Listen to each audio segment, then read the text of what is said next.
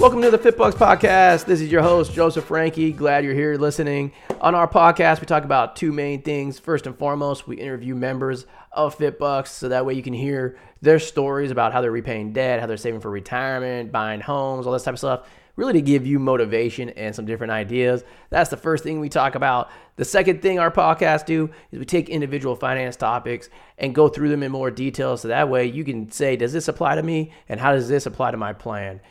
So if you have questions or you want to sign up for FitBucks, you can do so in the show notes, fitbucks.com. Build your profile, schedule a call. We'll be talking to you soon. Enjoy the episode.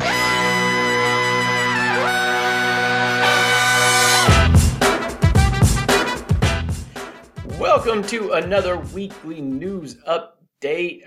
Going to be talking a lot about student loans on this one because we've gotten a lot of big news over the last week or two in terms of repayment.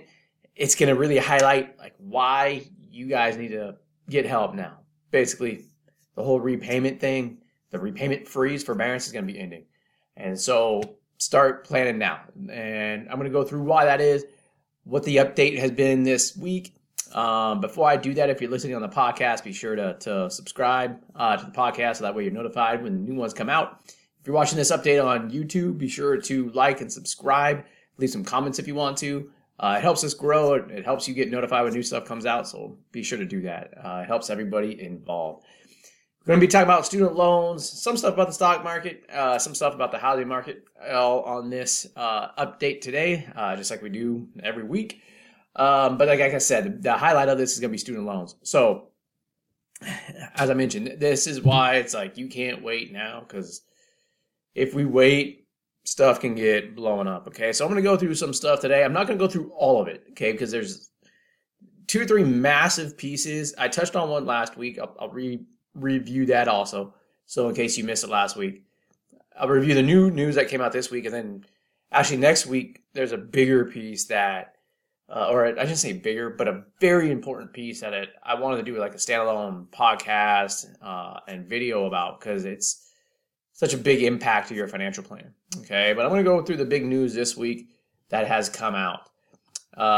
First of all, the COVID emergency. How did this stuff all happen? And I'm going to go back in time because in order to understand the importance of what was announced this week, or you got to understand how we ended up in this forbearance of student loans to begin with. Okay. It all started with COVID, obviously. That's why they call it COVID forbearance, right? But what happened in March 2020 is that Congress passed the CARES Act, okay? And the CARES Act did a number of different things. It declared an emergency powers to the president. That's one of the big things that we're going to be talking about.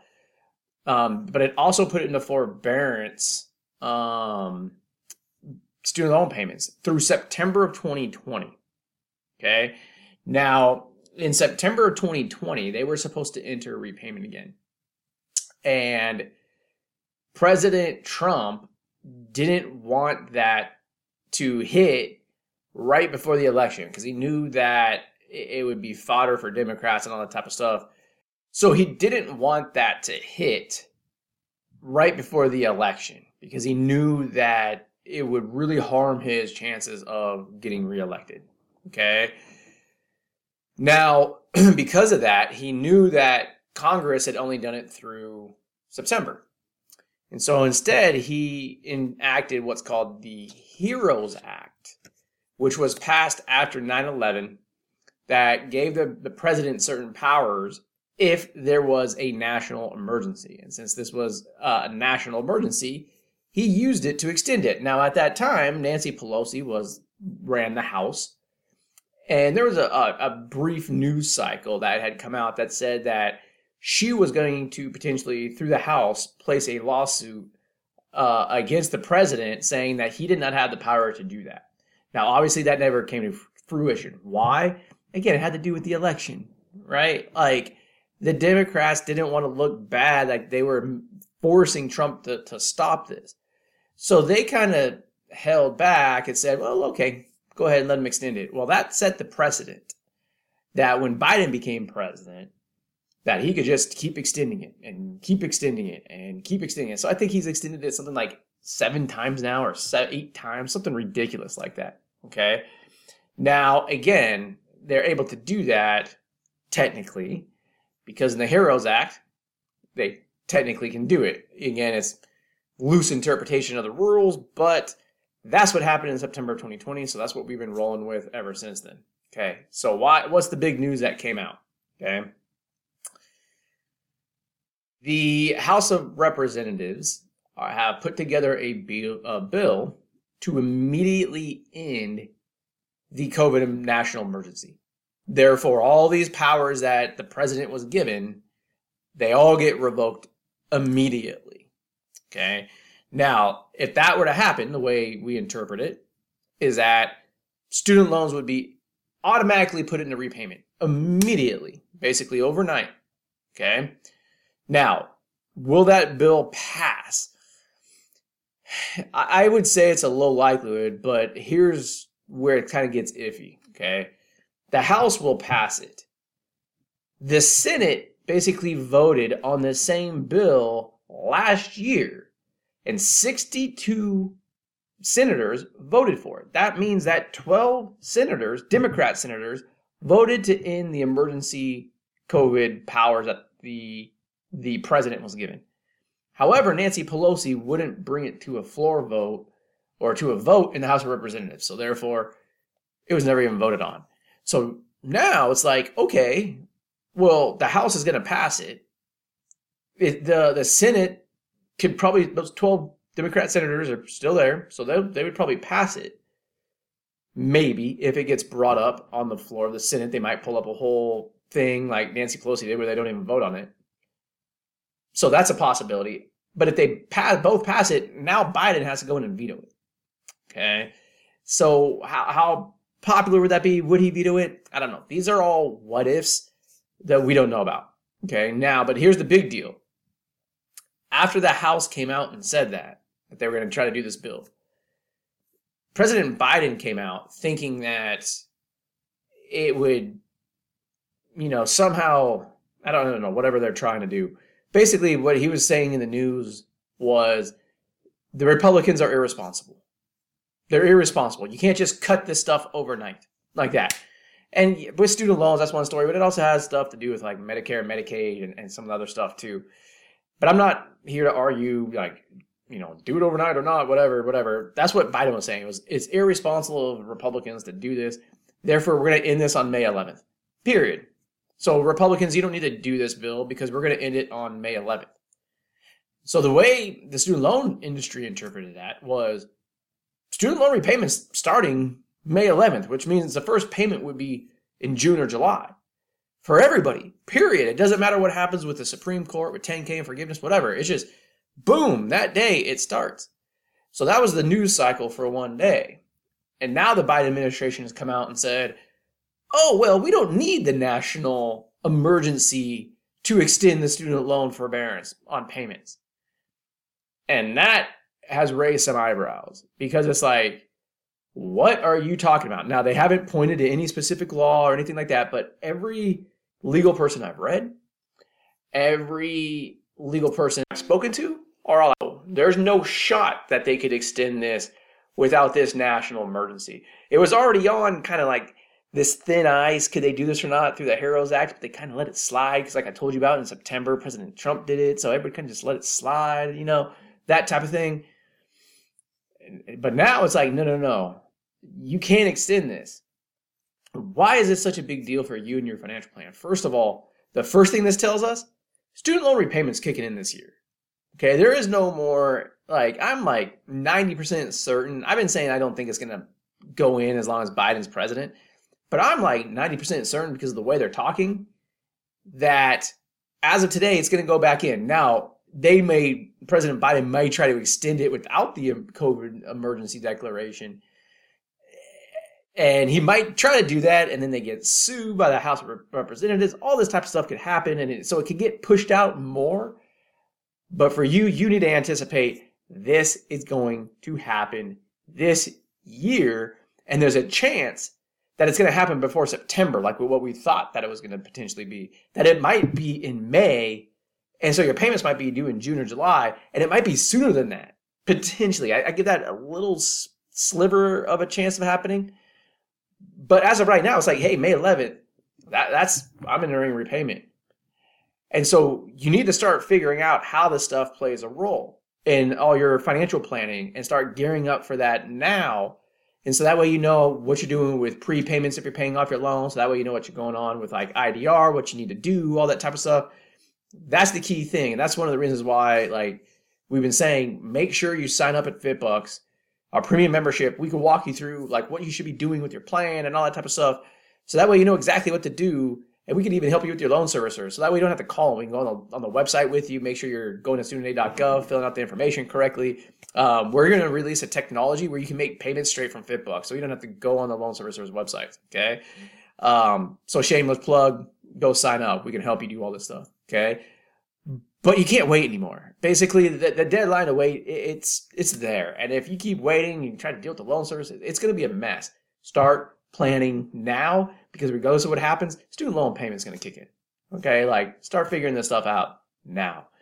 Now, I told you I'd revise what I was talking about last week because this is again a big deal. Okay, repay. President Biden has changed the way repay is going to be. It's in its comment period right now. And from what we've seen, this change, like 50% of the people that I've spoken to, they should be staying on pay as you earn. About 50% should be going on this new repay thing. And we've seen people that have to go into repay that it's actually going to really hurt. Okay. And that's going to be a topic for like next week on the podcast next week. Okay. Bottom line is, if you didn't know this already, like once this thing goes into play, which is going to be in July, if you're not already in repayment, you will not be able to go on to pay as you earn anymore. Like you have to be on pay as you earn before this new repay version kicks back in. And so all of you that are thinking about going on an income-driven repayment plan, and if you took loans out between 2007 and 2014, any federal loans, I don't care if you pay them off or not, like any of that stuff. If you took out federal loans between 2007 and 2014, you need to make the choice now. So that way you know by April or May, regardless of if student loans are kicked back in or not, if you need to go on pay as you earn, you need to be on that plan and having the paperwork filed by April or May. And guess what? The clock's ticking. Okay, that's about 2 months away. You know that now. Okay, so that was the announcement that came out last week. So again, if you guys haven't scheduled a call with us, make sure to sign up, become a member, schedule a call, because we can do that analytics for you to see which one makes sense, which one doesn't, and then go from there.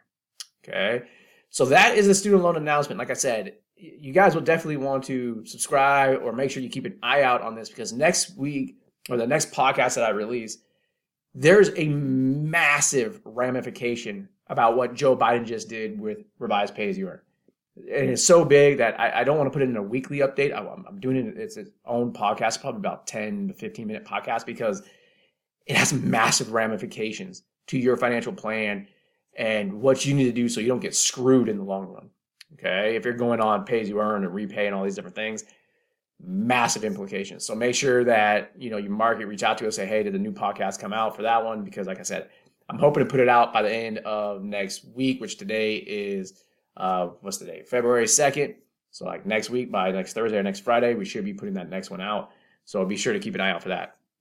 On the stock market, everything's been doing great, right? Since January. You guys know that all of last year basically was saying the stock market is going down. We did that. It went down 20%. I kept getting asked throughout, towards the end of last year, do I think it's going to keep going down or whatnot? It's hard to say. We've been on a roll since January 1st. I mean, like my wife's 401k that she has already regained everything that it lost in 2022. So who knows? Nobody knows the answer to that. However, like I've been saying, the numbers are still not necessarily looking good. Like we still have, even though inflation, that was the big news this last week, inflation is being tamed. It's still really high, and prices are still really high. Consumers are still really squeezed. They're still all-time. The treasury yield that we typically look at to indicate recessions is still inverted. Like that's not a good sign. Like there's a bunch of different things that are there that are not quote unquote good. Okay. The markets are pricing in that the Fed's going to be dropping rates towards the end of the year, signaling a recession. Like that's how they combat a recession. Like this first half of the year is going to be fighting inflation. Once they get that down, then they're going to be dropping rates again to combat recession. With that said, if that happens and there's a recession, the stock market is going down, right? So because of that, a lot of quote unquote market experts are saying the stock market is going to go down by the end of this year. How much is it going to go down? I don't know. Is it going to go up? We don't know. What this really symbolizes, what I really want to highlight though, is over the last quarter, 2 quarters, okay, why dollar cost averaging is so important. Why to keep those investments, especially in your retirement, like your Roth IRA and your 401k, because those are longer term. Keep money going into them because you're investing at those lows. So I made a comment earlier, like my wife's 401k is already rebounded. Same with like her Roth IRAs and stuff, is because she kept contributing to them. So contributing down all the way at those bottoms. But not only that, as you guys know, like about our hybrid robo investment advisor, those of you that listen to our podcast on that and have looked into that and whatnot, you guys know that when I talk about investments, all the time I talk about like dividend and interest paying investments, so that way they can keep investing on your own. So it's not just your money being invested, but it's the dividends and interest being reinvested. So like I said, I had my wife's portfolio set up on that, plus her contributions going into it. And even though like the overall market was down like 20% last year, her 401k was down like 9%, and it's already rebounded past that, about a 1% amount above that. Okay, so that's the power of doing these things correctly, is that it reduces your risk and allows you to, reducing risk means the ups and downs are smaller and allows you to get into that growth faster. That's part of dollar cost averaging. That's also a part of the way we invest with our hybrid investment robo advisor.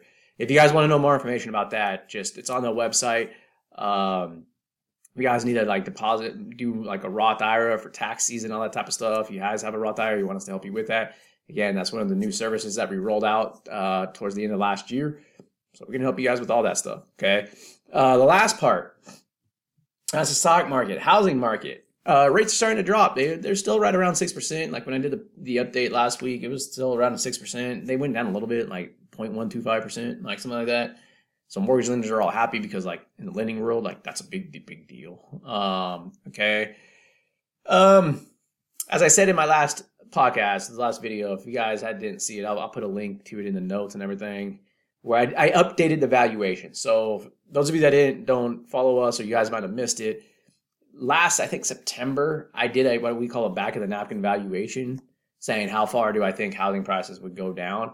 And at that time, I said that they would probably go down about 30 to 50% from the highs in my area. Again, this is my area. And I went through how to do that in your area, like the mathematics behind it, to do it very quickly. Okay. I did an update on that last week. So basically, I still think they would go down, but it's going to go down about 25 to 35% from the high because the interest rate's decreasing. Okay. So 25 to 35%. Like the area that I live in is already down 17%.